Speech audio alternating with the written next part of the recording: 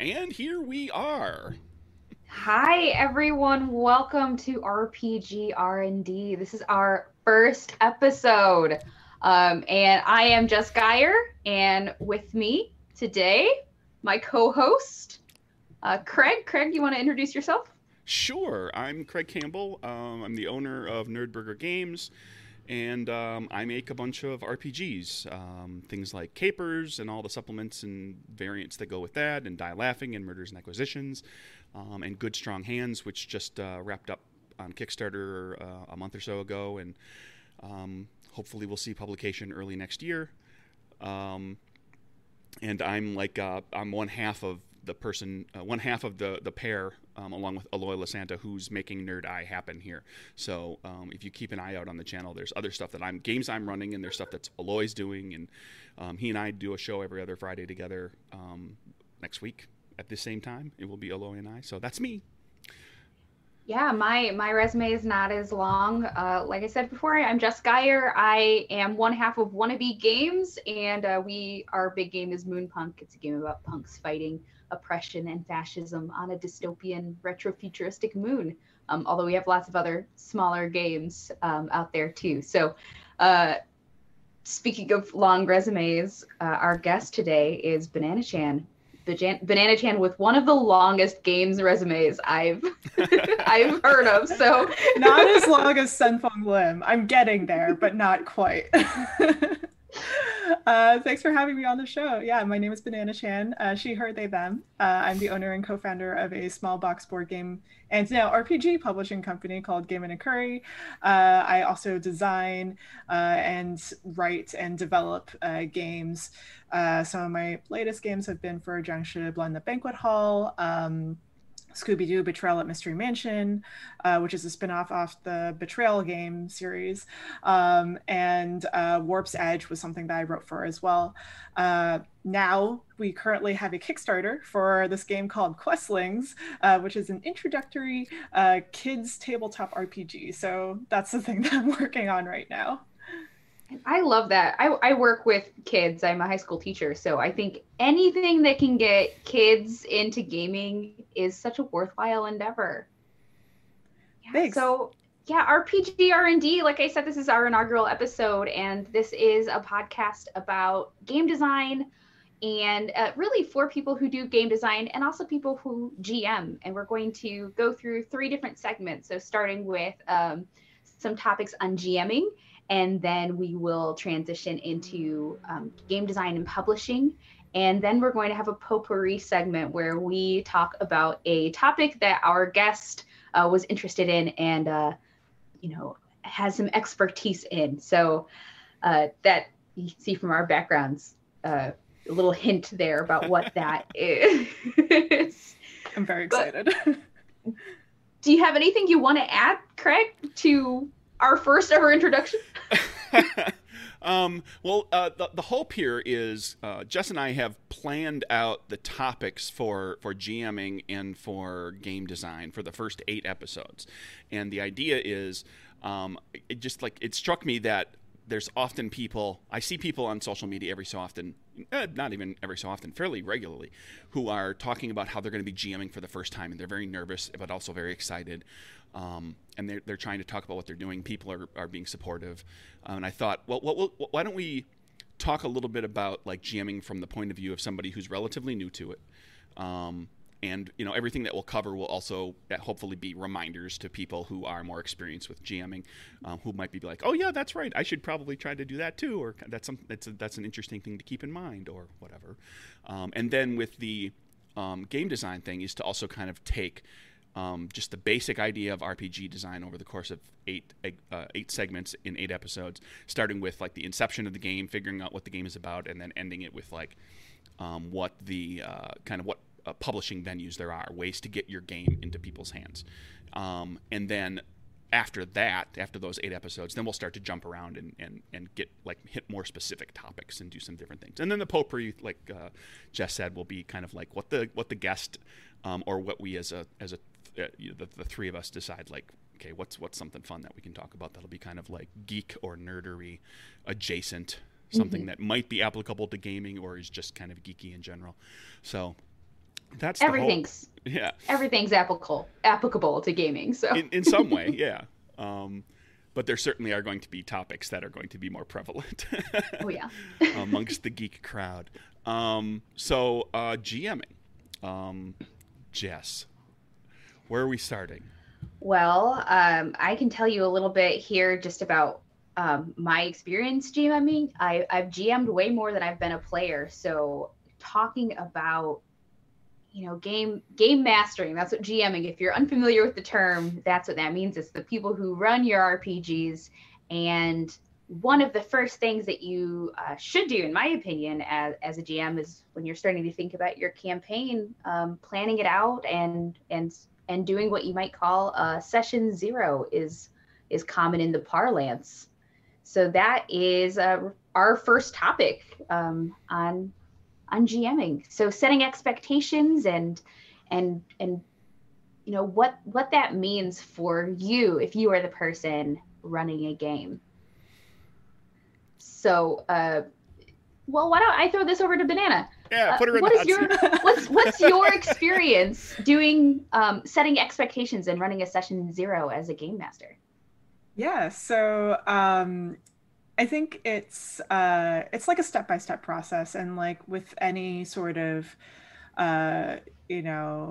even when you're running the game, even when you're playing the game, it sometimes depends on an outline, right? I think that session zeros also benefit from having an outline that's sort of like pre-planned, so you know what notes to hit in case you forget anything. So pre-planning for the pre-planning is what I'm trying to get at. I think when you're doing all the safety stuff, like when you're, sitting around the table or playing digitally, you always want to make sure that the players know what they're getting themselves into first, like if this game is going to be for them. And if it's not, that's totally fine. If you want to call out, that's okay. Because your time's really valuable, and you don't really want to, spend 2 to 4 hours playing a game that you don't enjoy. So I think making sure that everyone around the table knows what they're playing, first of all, is really important before going into lines and veils and, other things like the X card or the open door policy. So definitely talking about the tone of the game, any media touchstones that might be applicable. Say, for example, if you're running a game that's kids on bikes, maybe you'll be oh, it's sort of like the Goonies. So that way people can gauge their interest. Yeah, and I think you're spot on with the idea that your time at the table is golden. You want to make sure if you're bringing people together, you want campaigns to last. That's one of the common complaints about people who play games. They'll play a couple sessions of something and it'll just fizzle out. And I think a lot of that could be solved by, like you said, the tonal expectations, the touchstones, those. What kinds of stories are you going to tell in this collaborative medium? If you don't have a plan for that, you might be leaving some of your players out in the dust. Right, and if you have players that are not as assertive, perhaps, as other players can be, or if you are very extroverted and assertive, you run the risk of having a player who's just kind of well, I thought I was getting into this, but I'm actually getting into this, and I'm not really wild about it, but they don't necessarily want to say something about it, especially once everything gets going and everybody else seems to be having a good time. So setting that stage and setting the tone and deciding kind of letting everybody know what the game is going to be about, what sorts of boundaries are going to be there, what things aren't going to be touched on at the beginning is useful. And then ultimately kind of checking in and making sure that just checking with the players and saying, okay, we planned to do this and now we're doing this, and maybe the thing went a little into another area, and make sure we're all okay with that. We're not going to start to skew into an area that one of the players is very uncomfortable with or doesn't want to have any part of. So there's something to be said for making sure that everybody is on board with that, and that includes the GM. This is something Jess and I were talking about when we were planning this, is that the GM is a player. So the GM, if you're doing the GMing, you want to make sure that the players are are having a good time and are being engaged and having fun if that's what the game is about, or they're being engaged and being made to think and examine things if that's what the game is about. But you should, be in the right place too. You don't have to give up your enjoyment just to give the players a particular experience. Make sure that it's an experience that you want. Yeah, and you might find when you're, doing that session zero that you're not the best GM for the game that everyone wants to play at the moment, and that's also fine. Maybe you're doing it, and one of your people who you thought was going to be your player is getting really excited and coming up with lots of great story ideas, and they might decide to make the leap into GMing, and you might be a player, which is the dream, the golden dream as a forever GM. But yeah, you are a player too. You want to make sure that you're helping tell a story because you're just as involved. You're, usually you're the narrator, threading story elements together and bringing things in. But it is a pretty big responsibility to GM because you do have to also kind of balance the expectations of everybody else too, and keep people true to form to the expectations that you set out. If you said that you wanted to play a kids on bikes scenario, where the kids are, it's going to be serious, it's going to be maybe a little silly at times, but it's going to have that that very Stranger Things kind of vibe. But then you have some players, or even just like a player that's getting like way too goofy, way too over the top. You can bring it back to those expectations that you set out in the beginning. Be like, hey, remember when we said we wanted it to feel like this? Here's how I'm feeling when you do these actions as a player. I don't feel like that's lining up with our expectations. And that way you don't feel awkward telling a player like, you're being a problem right now. Can we roll it back? You have something to kind of bring up that will be less likely to hurt feelings in that way. Mm-hmm. Yeah, and I think going off of that as well, like a lot of the time people use the X card as a way to, sort of tell other players that I'm not feeling comfortable with the topic at hand, but they can also use it to say, hey, this doesn't make sense to the story, or this is something that we had not agreed on, or maybe this is like just something that's like off the rails a little bit. So maybe let's like go back and reel it in a little bit more. So using that X card in that way really helps. On the other hand, also like using an O card. So like if you're tapping an O card and saying, oh, I'm really enjoying like, this thing that's happening in this scene, let's go in this direction. I think that sort of, changes gears a little bit and makes people like focus, the players at the table focus more on, the thing that's happening and trying to increase attention to the topic that's being brought up. Now, you've mentioned lines and veils already. You've mentioned the X card. This is honestly the first time I've heard about the O card, and I find that fascinating. Would you mind kind of explaining what lines and veils are and the X card are, and then explaining to me what an O card is and does? Yeah, absolutely. So lines are lines and veils. Let's start with that. So lines are lines that you do not cross. These are topics that you will not discuss at the table. You'll not bring them up during play. On the other hand, veils are things that we will veil over at the table. So these are topics that you can talk about, but maybe don't go into like descriptive, details about the thing that's happening. A common thing that is brought up in as a veil is usually action movie violence. So it's okay if, there's like a car chase, but maybe like don't go into too much detail about like the license plate numbers and like, all the things that are happening. So that's like, that's what lines and veils are. An X card is basically just like a card. It's like a piece of paper that you'll like draw an X on, you put it in the middle of the table, and you touch it during play or before play during like, a session zero even, where you're just like, hey, this is making me feel uncomfortable, or hey, like I don't really like the way that the story is going. I'm going to press the X card and we can pause, we can rewind, and then redo the scene if we like, or if we need to take a breather, we can take a break as well. So that's what an X card is. But an O card is basically the same thing as an X card. It's still a piece of paper, you draw an O on it, but when you touch it, that means that you're really enjoying the scene, you're really enjoying the thing that's happening right now. Maybe let's pay attention to this thing a little bit more, or bring it up a little more in play. Yeah, more of that, please. Yes, exactly. Yeah, I love that, as because I've used Lines and Veils and X-Card as safety tools to make sure that everyone is enjoying themselves at the table, not just narratively too, but also, emotionally, for themselves. I think I'm definitely going to start incorporating an O card, because that's a great addition to that. And setting expectations too. It's also a safety tool. Having that session 0 is in and of itself a safety tool too. So thank you for sharing that. I've learned something new today. I think there's for the setting expectation side of it too is another thing to keep in mind, especially if it's a new group, like a new campaign, is you can set an expectation for the game period itself.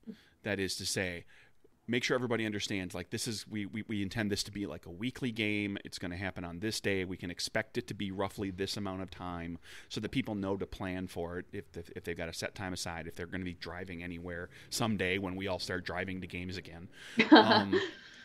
Someday. And also to kind of know, like the what I like to kind of think of as the group culture.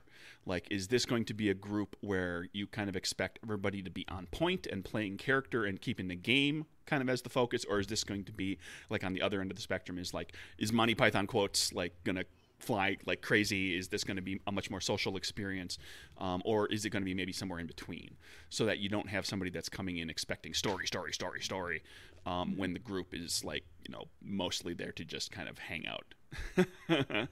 Yeah.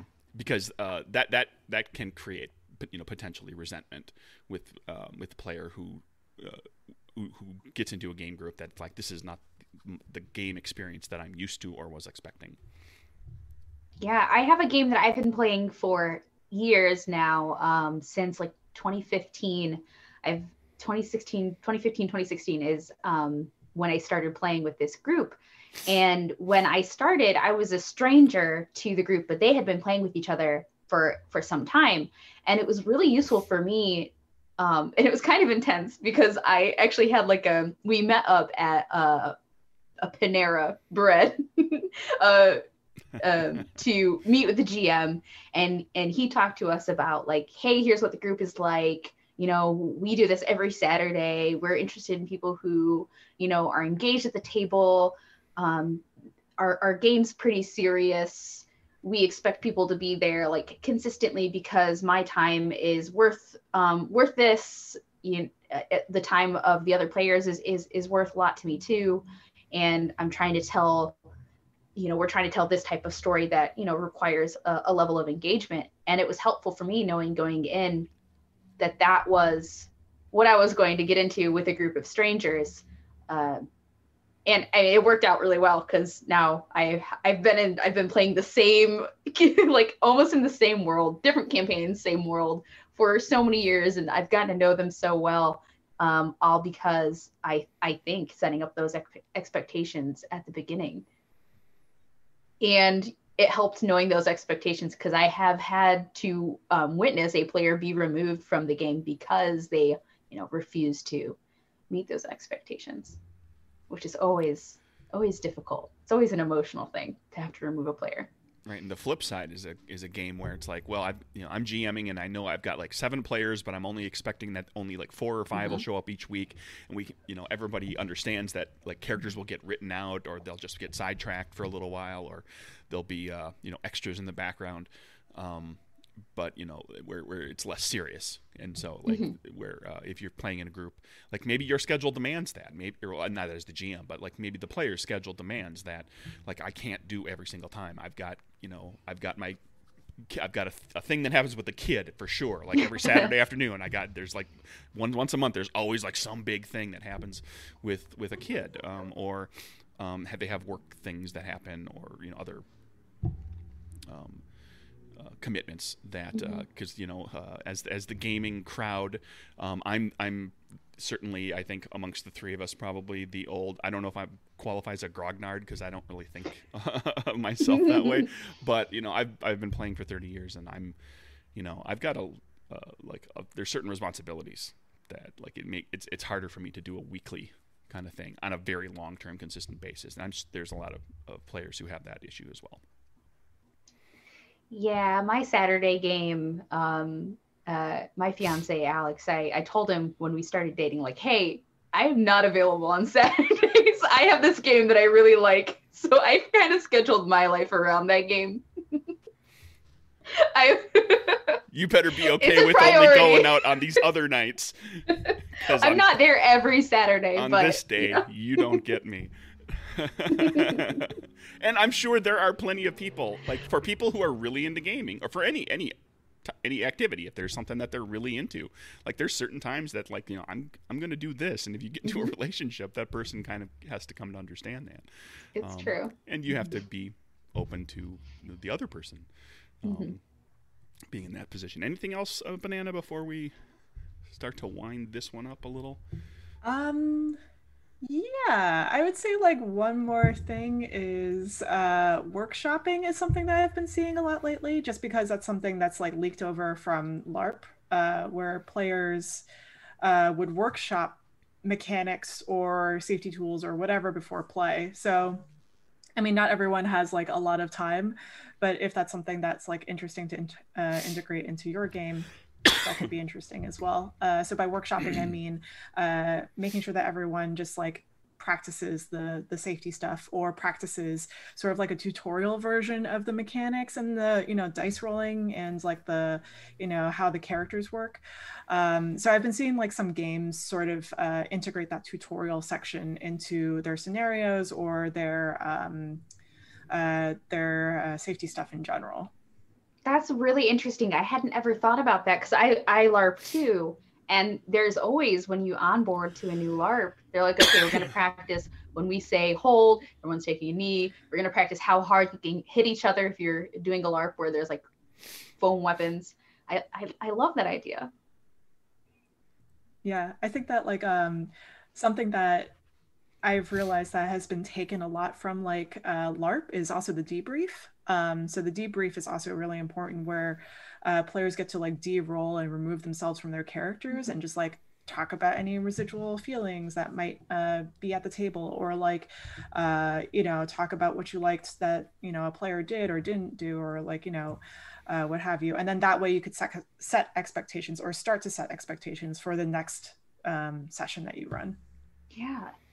And that's really handy, particularly if the game is going to get into darker themes, or something that's going to stir up strong emotions outside of just woohoo, we won, or the adventure, the happy adventure kind of games. So excellent, good stuff. I learned some stuff too today. This is fun. Yeah, it is. Okay, I think we're going to do this again in a couple of weeks, Jess. Are we on board? Are we thinking we're going to keep doing this? Because I'm enjoying it. Oh, yeah. I'm enjoying it a lot, too. So I think that after this, we'll debrief and we'll talk about what we're... Because Jess and I actually talked a bit about expectations for this thing. I mean, this is an interactive social thing, and wanted to make sure that we knew kind of what our plans were for guests, and what our plans were for topics, and how we were going to kind of handle this. And it all seems very seamless, I'm sure. It seems so incredibly professional, but we talked a lot before this started up. So same thing for our game. Just, spend a little time kind of getting ready for it. So much overlap between, gaming and real life. Yeah. Because gaming is life. anything that's going to become a significant part of your life, it's worth spending a little time preparing. For sure. And knowing where you're going to head with it. And, that's a good segue into the game design, because, when you're starting up a game, making a game, you are going to be spending a significant portion of your life for the next week or month, or sometimes years. And thinking about your game and how you're getting started on it will set you up for success later down the road. So that is my segue. Excellent. Well done. Yeah. So Good segue. I think what we were thinking about doing, and the whole process is not perfect. Like, the way everybody who designs a game does it a little differently. Mm-hmm. So we just kind of picked things that we thought would be kind of like more or less in order. And the first thought here is like, just so you want to design a game. Well, What's that game about? What's your idea? What is the thing that you want to do? Why do you want to do it? And kind of defining what all of that is before you start to get deep into like actually writing up stuff, figuring out mechanics, or or looking for a system that you're going to use or whatever. And we'll get to all of that. Does anybody here want to volunteer how they came, like where the idea came from for a game that they've designed or are designing? As far as just to kind of, because everybody's experiences on this is different. I'm sure some people say that, like, I want to take this game and twist it into another thing. And some people are like, this game doesn't exist. There's nothing like this, or at least that I know of. So they decide they want to make that. Anybody want to volunteer? I will go ahead. Okay. I'll go ahead. I remember the day that Alex and I started planning on making Moonpunk, and we had just played another game called Witchpunk. So you can see where the relation there was. And that's a game about punk witches. And it was fun. But we had a lot more fun, like being punks at the table and involving ourselves in that ethos. And we wanted to make a game that was even more punk than the game that we played. And we started talking about it. And I think I said like something like Punks on the Moon. And then Alex started talking about the moon is a harsh mistress. And we started just kind of snowballing from there because of an experience that we had gaming together at Origins 2 years ago. And, it was just kind of an evolving idea from just an experience that we had together at the table. And I think that's where a lot of people start getting their ideas for games. It's either they read something or they watched something, or more often they played something and they thought, I want to do something like this too. Do you two have similar experiences? Yeah. Sorry. Go ahead. Yeah, I would say I definitely like consume a lot of media to get my ideas. And a lot of the time it's just like thoughts and ideas that are thrown into a Google Doc, like especially if I'm working with someone else, like all of these thoughts just like get brainstormed there. So that way we can go back and forth and like pick and choose like the stuff that we want to work on and then focus on. And then that way we could, bring that into like a template that's already made up. Usually like I like to work from like RPG templates that I, already have everything there. So it has like all the layout there for you, like character creation, mechanics, so on and so forth. And then that way it's like easier to plan and easier to work in sprints, which I know is not everyone's ideal working situation, but I like to work that way. So yeah, that's like generally how I work. Yeah, you do a lot of collaboration. So you probably bounce a lot of ideas off of the people that you're working with, don't you?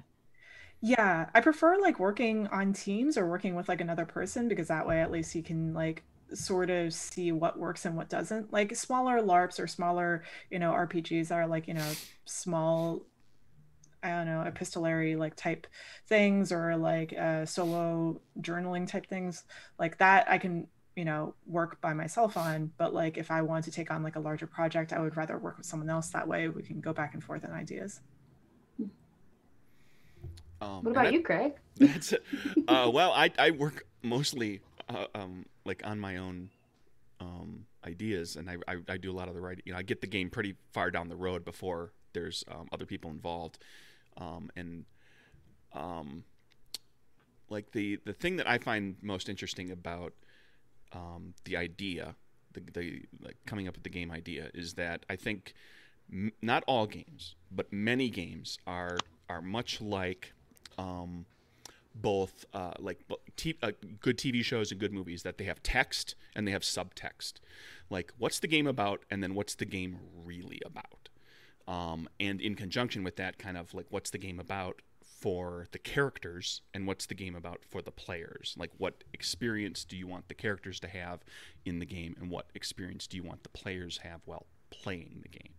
I think it's worth, if not examining that right at the outset, at least keeping it in mind. And as you start to develop some aspects of the game, and you can get quite a ways down the road on one aspect or like some portions of the game, and then it suddenly occurs to you, oh, the game is like, it's about this, but it's really about this. And then that helps you to kind of deepen what the game is about, and suggests interesting mechanics, and it suggests interesting relationships between how the players and the GM interact with one another, and how, like, how the various things that they control, the players controlling the characters, and the GM controlling everything else, the setting and NPCs and monsters and the environment of the game world, and it creates a lot more. Like, there's more to play to it, and that's not to say that a game that is like, well, I'm going to make a game that's all about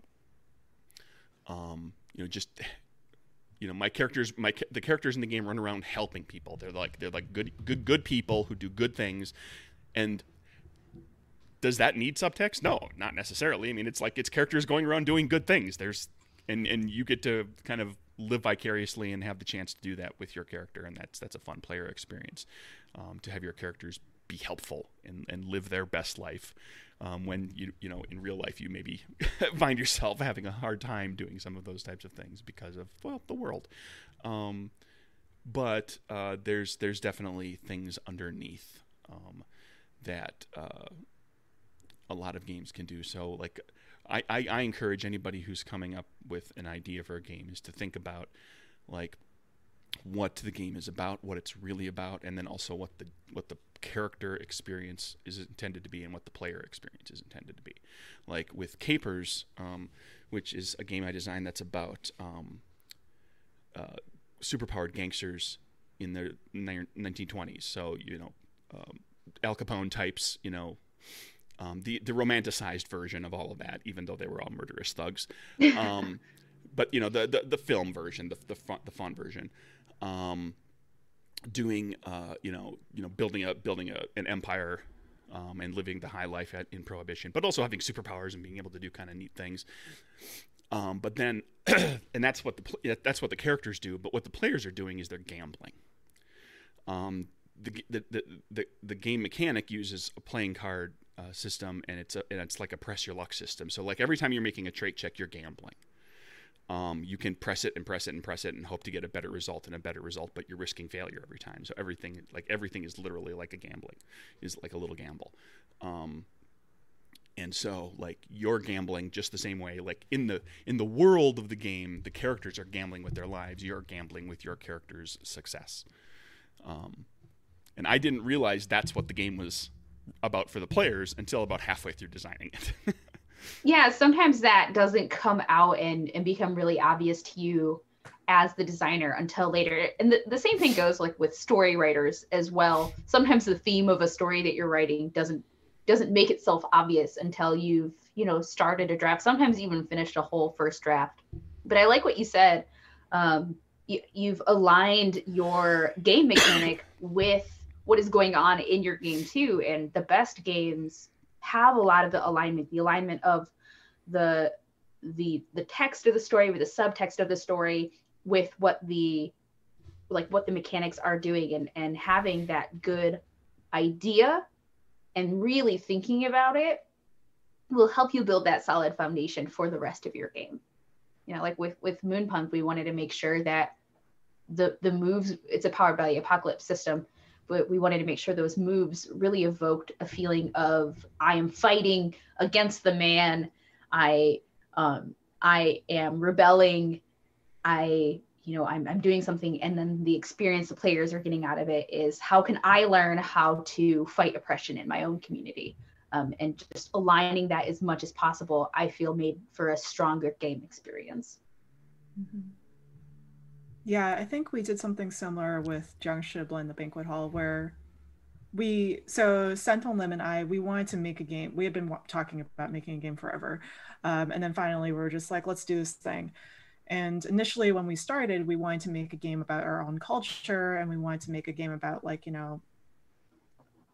Chinese culture in general, just like something to do with like food, because that's like a lot of what our culture centers around, like many others.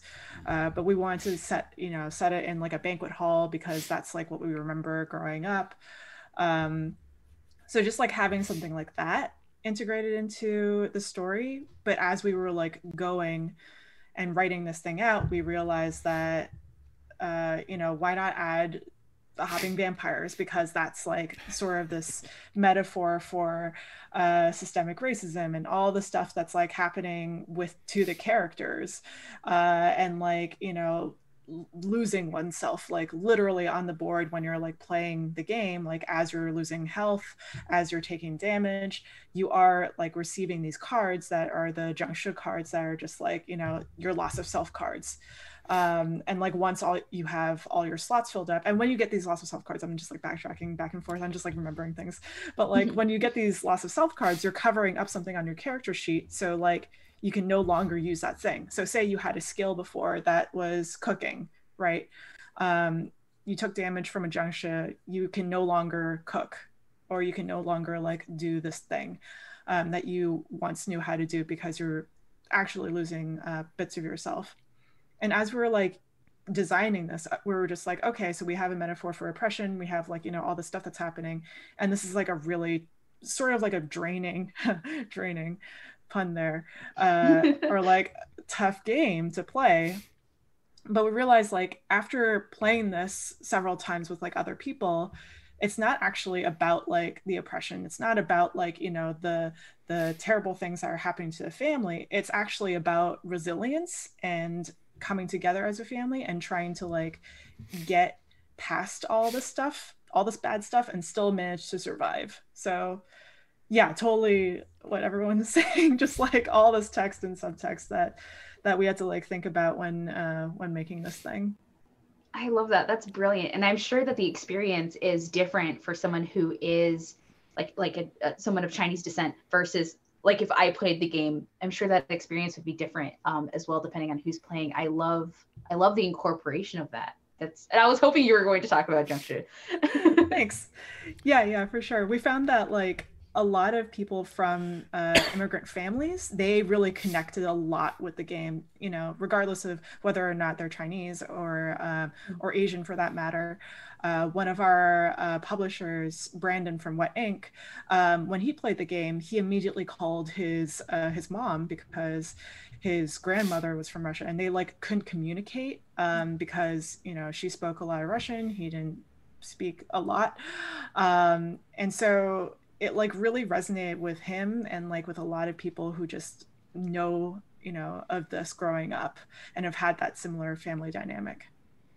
Yeah, that's amazing. I love, this is why I love games so much, because of the the storytelling and it's the subtext of the game that really makes a lot of sense and matters a lot to people. That's great.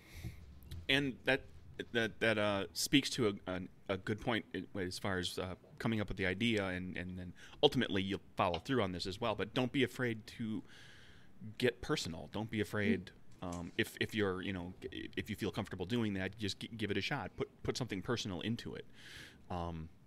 If you feel strongly about something, or if you are of a particular heritage that you feel is not represented well, that could use some further understanding in the community and just in the world in general, you can put that in there, and like the two my co-hosts, you're both co-hosts, we're not going to call you a guest, said, like different people will get different things out of it. Not every game has to be experienced the same way by every single person, and some people will enjoy the game on a like a superficial kind of surface level. They'll just enjoy the process of telling a story, and some people will walk away from, like, you never know, like even the silliest game, somebody might walk away from a moment in that game where something really resonated with them, and that can come out of your own personal experience and how you kind of put that in there from the get-go.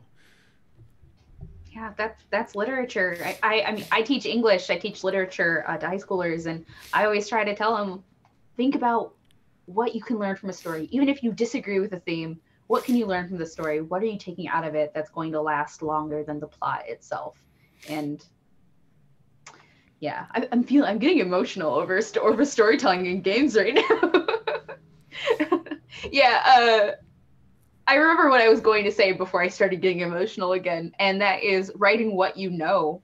Just like a writer's advice would be, write what you know, design what you know too. And it doesn't have to be something you're a quote unquote expert in. It's just something that matters to you. If you really like me, I love underwater sea creatures, but I've never made an underwater sea creature game. But that might be something fun for me to do in the future. I could write about being a teacher. Like everyone has their own personal experiences that you could use as a springboard into thinking about your game idea. Yeah. Or write about the thing that you really want to learn about, that you want to take the time to research. Not nearly as necessarily as interesting as some of the examples that have been brought up here, but like writing capers gave me the opportunity to dig into the history of the 20s and learn how did that actually go down? Like, how did Prohibition come into? I remember the basics of it from history classes, but like getting into because I had to write a history. I had to write, enough information in the book so people will have a frame of reference for the game. And so I had to go and figure out Prohibition was a long time in coming. It was decades of things that happened that led to Prohibition, that ultimately led, and then Prohibition led to the rise in organized crime and changed the fabric of crime within the entirety of the United States. It was hugely influential. It wasn't just like a rockin' good time for a decade in the 20s and then the Depression came. It had like these massive implications, and that's something that you can play. You can bring to bear in the game too, because if you were interested in learning about that, and I was interested in researching that, it allowed me to bring that into the game and say make a point of how law enforcement was not prepared at all for what was going to happen with criminal organizations during that period. It's funny because Junction is also set in the 20s. Like the core game is also set in the 20s, and it's just like we learned a lot about the 20s in general. Like it was a weird time. It was. Like in San Francisco, there was so they had back-to-back stuff happening. So they had an earthquake, and then that caused a fire, and then in the middle of all of this, there was a pandemic. All these things just happened, and then organized crime was a thing. So yeah, it was a very strange time. But yeah, going back a little bit to talking about or writing from what you know, I've noticed that. When we write about stuff, or when I write about stuff that's really personal to me, it does resonate with a little better than if I were to write just a goofy, silly side piece, which is also fun. That's just a different thing altogether. But when I write something that's a little more personal, people do pay attention a little more. And I'm going to just talk a little bit about the next project that I'm working on with Austin Knight, where I used to go to a boarding school. And so when I was growing up, going to boarding school in my high school years, it was a strange experience for me. So that's something that I'm going to be incorporating into a game with Austin, who's also a therapist. So we're making this game together, making it weird, and hopefully people enjoy it, because it's deeply personal for both of us, or at least for me. I can't speak to him for them, but yeah, so it's just I think writing from what you know is important in the sense that you know it already, so it's a little less work because you already have that experience, but also it resonates with people a lot. Yeah, definitely. It's so obvious when a game designer has written a game with that passion involved. I played a solo game where you are a barista during the COVID pandemic, and it was because the game designer was a barista too, and had to keep going into work, and it was just their way of coping with feeling like their life was in danger, and and still enjoying their work very, very much. And playing it, even though I had, that was not my experience, I felt that impact. I really felt that. And I enjoyed that game a lot, just because of that passion and personal touch. So there you go, everybody. Some things to think about for creating, coming up with the idea, and some of the core features, I guess, of the game. That's not the right word necessarily, but like we were talking about, the text, the subtext, what it's about, what it's really about, what it is to the characters, what it is to the players, what personal touches go in there. If you start from there, you can't go wrong, I feel. Yeah. Idea-wise, I designed a game called Die Laughing, which is a GM-less horror comedy game where the whole point is to kill characters. And it's fun. It's very fun. because and the idea came from the idea that there's so many horror games out there, but most of the time, if the characters are going to die, like there's always like, well, what happens when my character dies, as opposed to games where things are just creepy. And spooky and stuff. Like, well, if your character dies, what's going to happen? Your character's you're going to make a new character, or what do you do? Go home? I mean, like, what happens when your character dies in a horror game? And so I wanted to make a game where like you could kill your character and then still have something to do in the game, and that's what happens in Die Laughing. And speaking of horror, good segue. There you go. When we asked Banana about what other types of things they'd like to speak about, you said horror was. That might have been the only thing. There might have been like 20 other things, but I saw that it said horror, and I said that's what we're going to talk about in the first episode, because I'm also a big horror buff. And as it turns out, Jess. Yes, I say it's one of my favorite genres. It's definitely my favorite genre of movie. Absolutely love it. So there might be like one-shot episodes of not this, but like another thing where Jess and I just talk horror movies. Yeah, there might be one of those. But might not even vigorously. if Craig has anything to say about it, and it sounds like Jess is on board. So, Banana. Horror. What did you want to? I mean, this is wide open. It's like, what's your favorite stuff? What have you seen or read or whatever recently that you're really digging? What did you see in a horror game that you thought was really spectacular? It's like, this is wide open.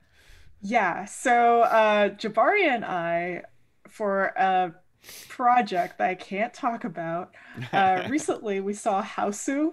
I don't know if you've seen it all, but it's from, I think it's like 1977.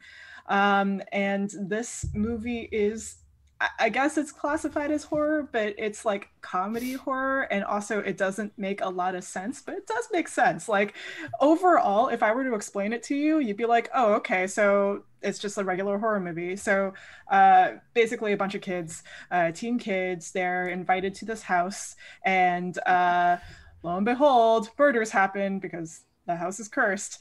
And so that's what the synopsis of the movie is. But the thing itself is, it's like, it doesn't make a lot of sense. So you would have flying heads, like biting people, and you would have like just appendages all over the place, and it's like obvious that it's green screen, and like you have these effects, that like circle effect that you get, like not the star wipe, but like the circle wipe, I guess. Like there's a lot of that, and the lighting was amazing, but it was also just very strange. And also, I learned from Jabari that the movie was directed by someone who used to direct perfume commercials. So that makes a lot of sense now. Yeah, horror would be a lot different if there was actual smell-o-vision. I don't know if I would enjoy it as much. There was a horror movie that did that, and they gave you scratch and sniff stickers. What was it called?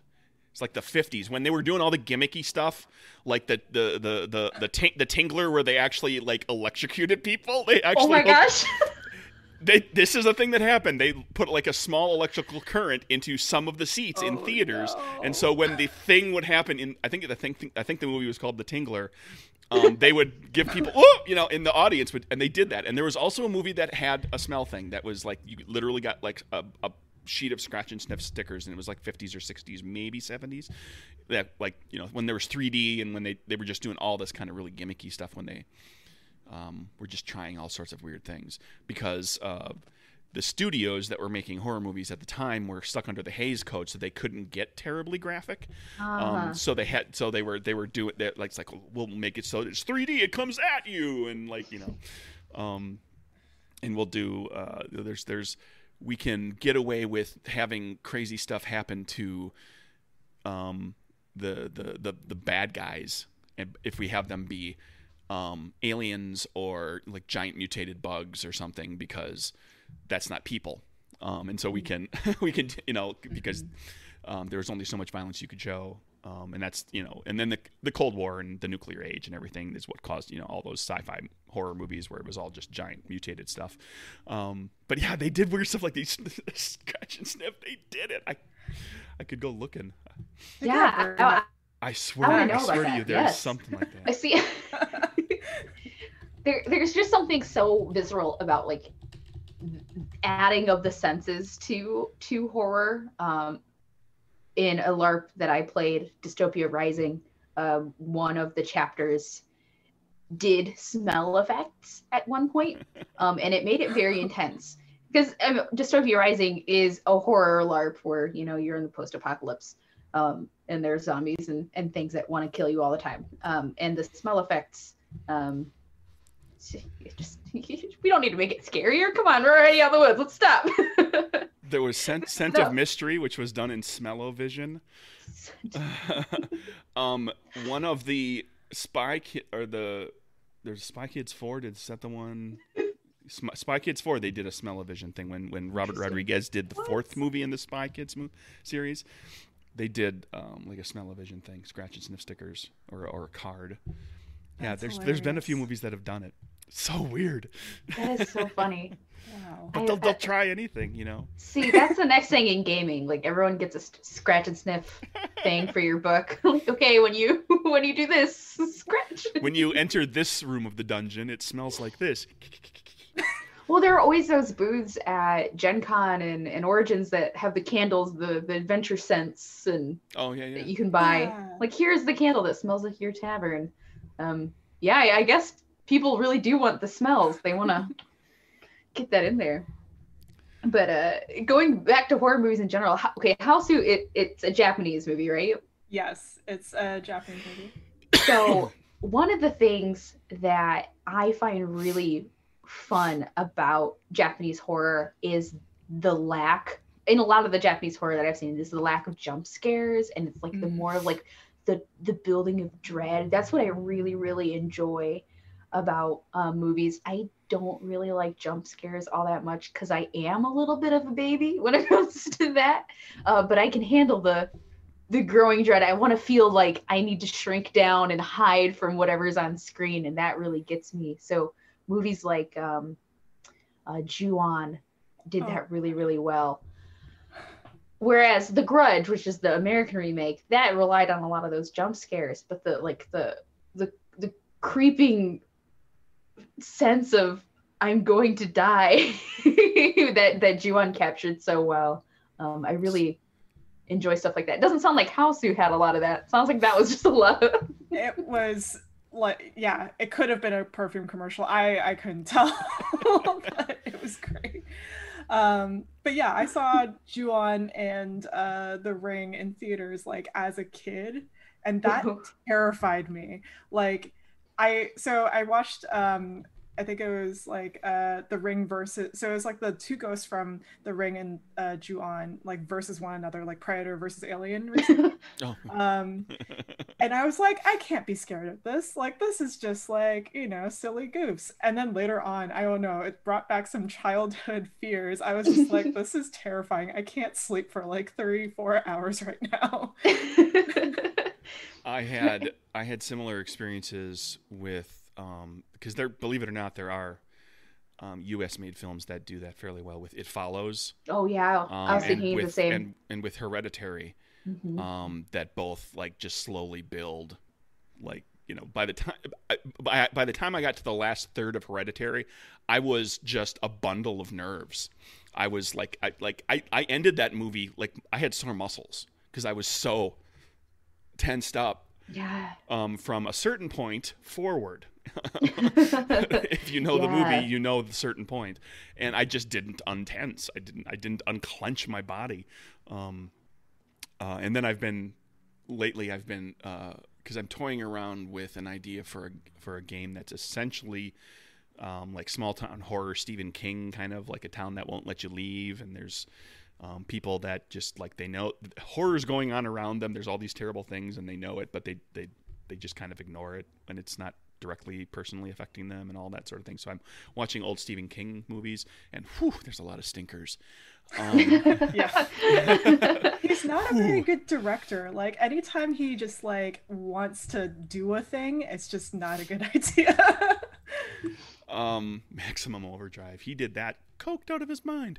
And it was also based on a 12-page short story, so it wasn't like the best thing to convert to a film, but it has Emilio Estevez in it, and Lisa Simpson, Yardley Smith. But I've been watching some of those, and man, I think like they did the 2-part movie for It, and they're doing The Stand again as a miniseries, with, I think, like more contemporary sensibilities, because those were both done as miniseries in the 90s. I think there's a resurgence there that I hope continues to play out, because I think there are some stories from Stephen King that were done as some of those earlier, from the first half of his career, that were like 80s, that everybody's very nostalgic about, but when you go back and watch them, you're like, that I think could be really great if they like did it again and tried to hit a little bit more of what the story is about, rather than like, I watched Needful Things. Have you either of you seen that, the movie version? The setup for the story, and this doesn't give anything away, is that a new store opens in the town, and it's called Needful Things, and it's run by this old guy, and it's the devil, and it's a deal with the devil story. You figure out that he's not on the up and up pretty darn quick.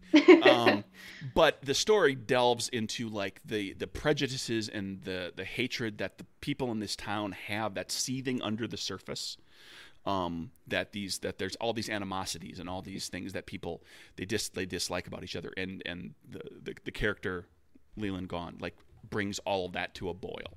And it just, like, I read the novel, and it does a great job of like seeing like all these terrible little things that like this person hates this person because of this, and it's this, they all have these long histories with each other, and it's small town horror where it's like, everything looks lovely and idyllic in Norman Rockwell, but underneath there's all this grime and terrible stuff.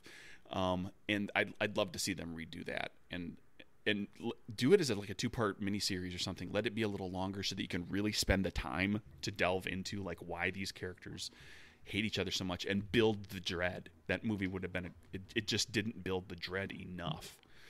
Yeah, there are so many like people who there's so many people who just think that horror as a genre is like just a popcorn flick. Let's just watch something fun for that. But a lot of good horror has those themes in it. And directors like Jordan Peele with Get Out, I mean, he made that very obvious, like, okay, this is a horror movie, but it is about this instead. But, most horror does that in some way, like exploits a flaw in society. I don't know what House you did. What flaw in society House did. I have no all those flying heads that we have to deal with every day. So we think that it's a reaction movie to Suspiria.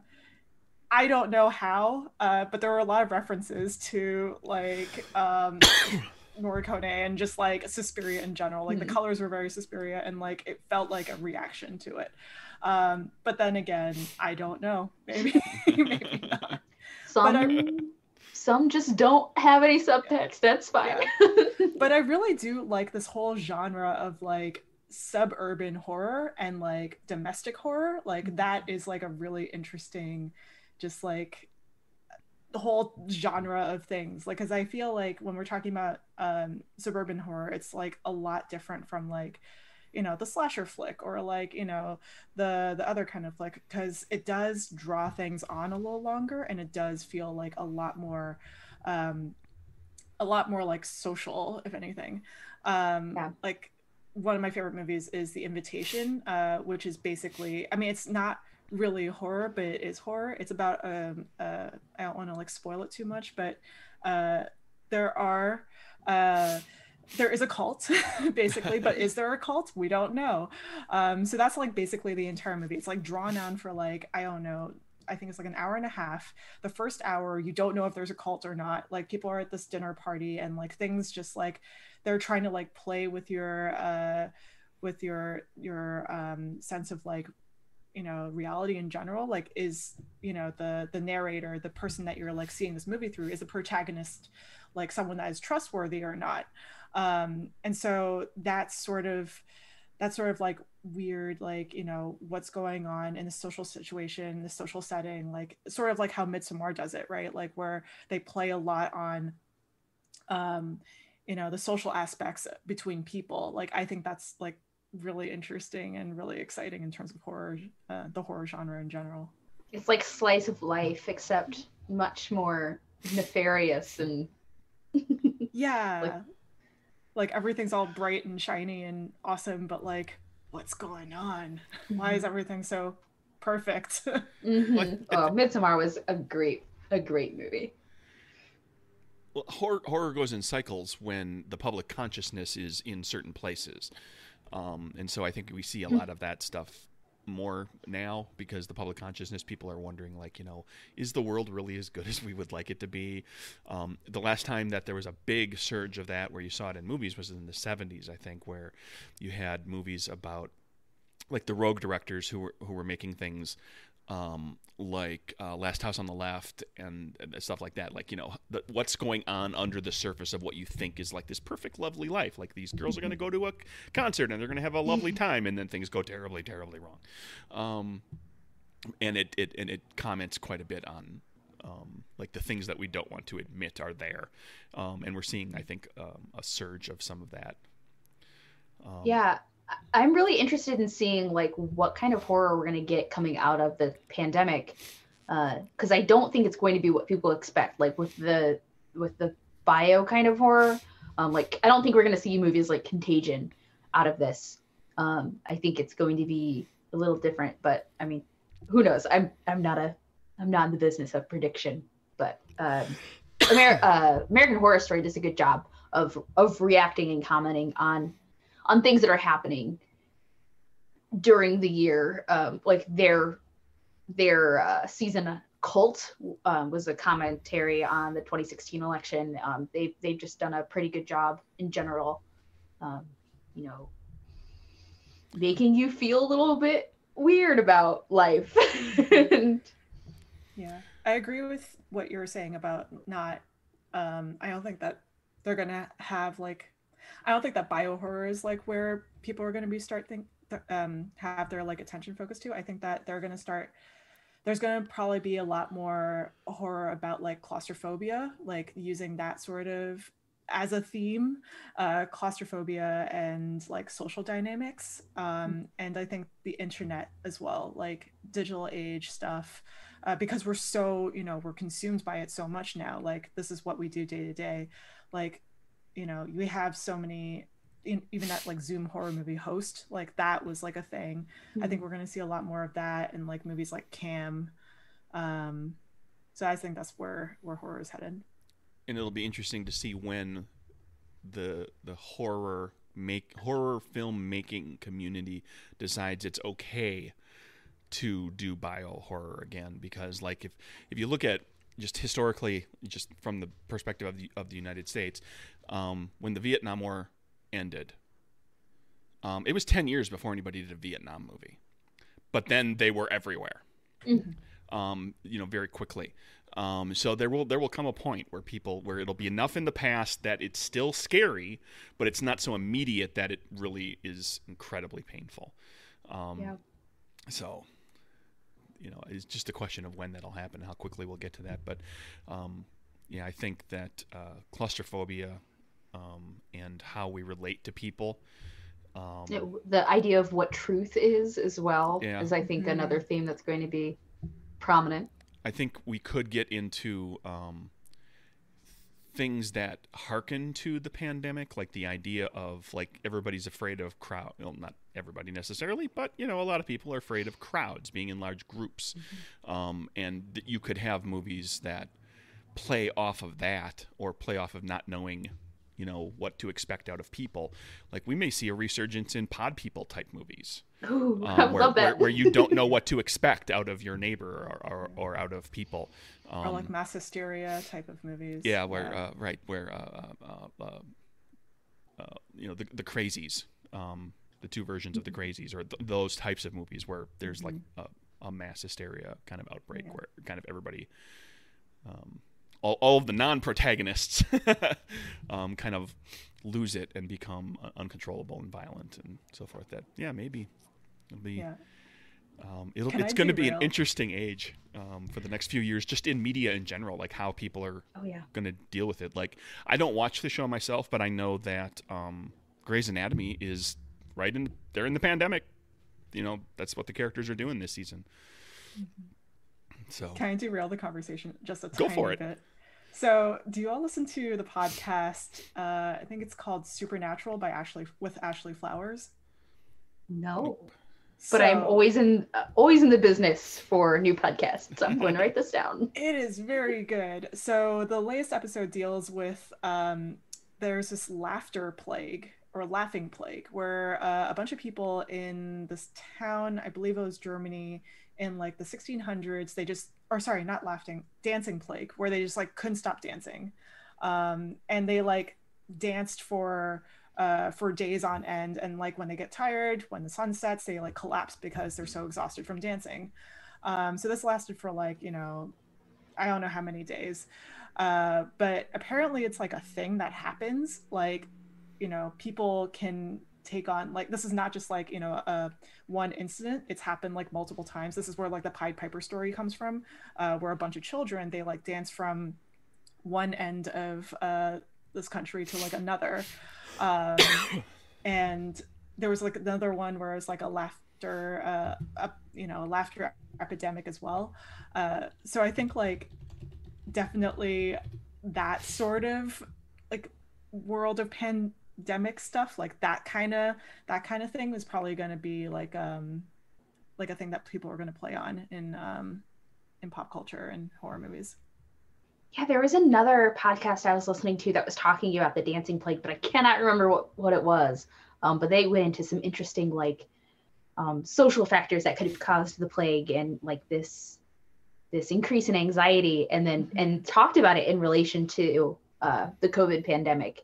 And that's pretty freaky. Yeah.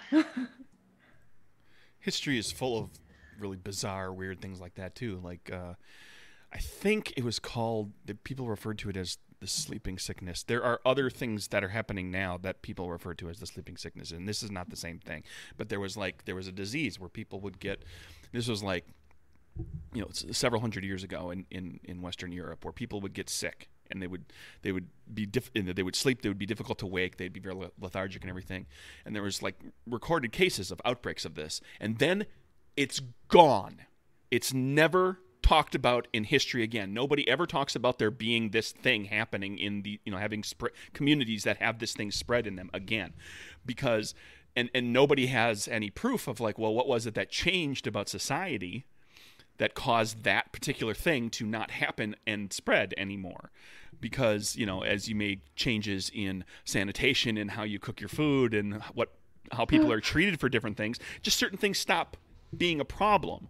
So there was a point where like this sickness it's just never happens again. And now people are, scientists and archaeologists and not archaeologists, but anthropologists look back at it and they're just like, no idea. That makes it even scarier. There's not This thing is because it was never cured. It's potentially still out there for the right circumstances. It's just those circumstances have just not happened again yet. And this has happened throughout history all over the world. There are examples of this sort of thing. Oh man, I love being scared. Good night, everybody. Sleep tight. Or don't sleep. I have now added that podcast to my favorites list on Stitcher. I am excited to start listening. It's very good. Yeah, I love stuff like that. The one kind of horror that I don't like to listen to is true crime, and that's so ubiquitous. I don't like. It feels a little voyeuristic. Yeah. Too macabre for my taste, but luckily she separates them. So like you would have hauntings and you would have like, hauntings. She tries to, debunk it or like figure out like a scientific reasoning for like, the hauntings or like the curses. And then there's like others where it's just like sort of true crimey, but it's like unsolved. And, this is probably what happened. Yeah, stuff like that is okay for me. Like like the Basilica Axe murders and stuff like that. I'm fine listening to stuff like that, but I don't want to stuff that's too recent. I don't know. It's kind of like what Craig was saying. At what point is it okay to use this as entertainment? Mm-hmm. But yeah. Well, this was fun. Okay, well, before we wrap up, I'm going to throw this out there because I haven't listened to the whole thing too. I got to get back to it and listen to the rest of it. There's a podcast called Ear Hustle. Which is done by a prisoner at San Quentin. And then like there's I don't remember for sure what she does. She works at the prison at least part-time. And one of the things she does is she makes this podcast, and it basically tells the story of like what it's actually like inside of a maximum security prison. Really cool.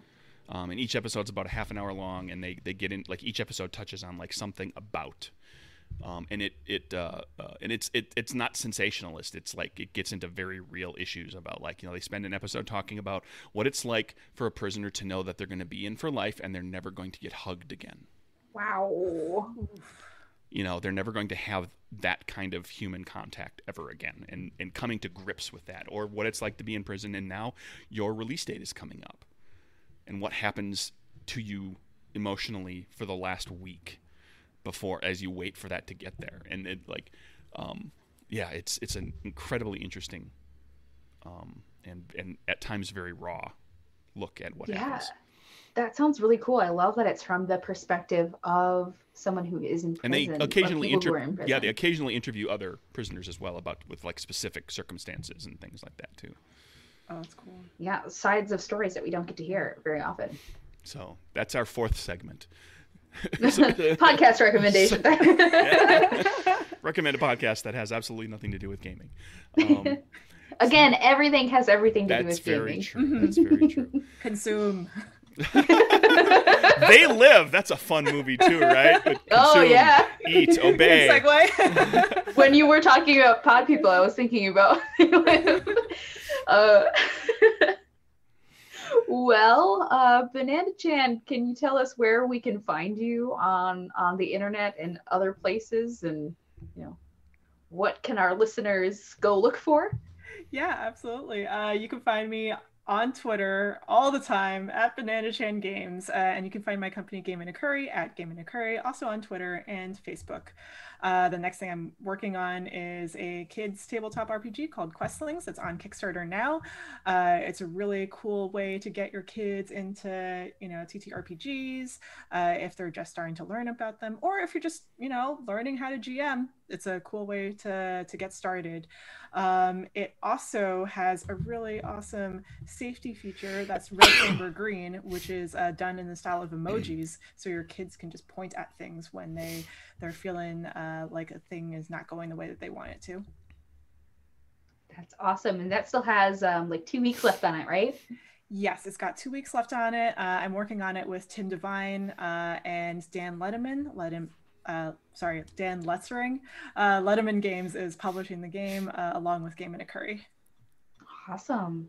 Well, congratulations on the successful Kickstarter, and I hope that you see even more success as it continues on.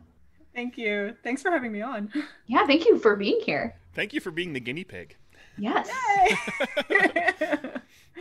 Well, Craig, what are we talking about next time? Oh, I don't have that in front of me. Oh, I put you on the spot. I'm so sorry. Yeah. I can tell you. We're still okay. Go for it. Well, next time we will have our show on again on December 11th, and we're going to talk about, for GMing topics, we're going to talk about what system and games that you're going to play, and how you can find players to play those games with you, which is the goal of everyone. And for game design topics, we'll talk about diving into setting and lore of your game. So starting to build up the ideas that you might have started establishing while you were thinking about your game idea. And we are going to have our guest, Kate Bullock. Is that correct? We hope. I'm hope. still waiting to hear back.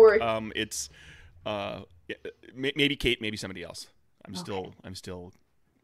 waiting. Kate, if you hear this, email me. Well, okay. Well, and if we don't, if we don't have Kate next time, we'll have Kate at some point, I'm sure. All right. Well, again, I was Jess Geyer, and this was Craig Campbell and Banana Chan. Thank you for joining us, and we hope to see you all next time. Thanks for having me. Bye, everybody. Bye. Go watch a horror movie, then go to bed. Or don't.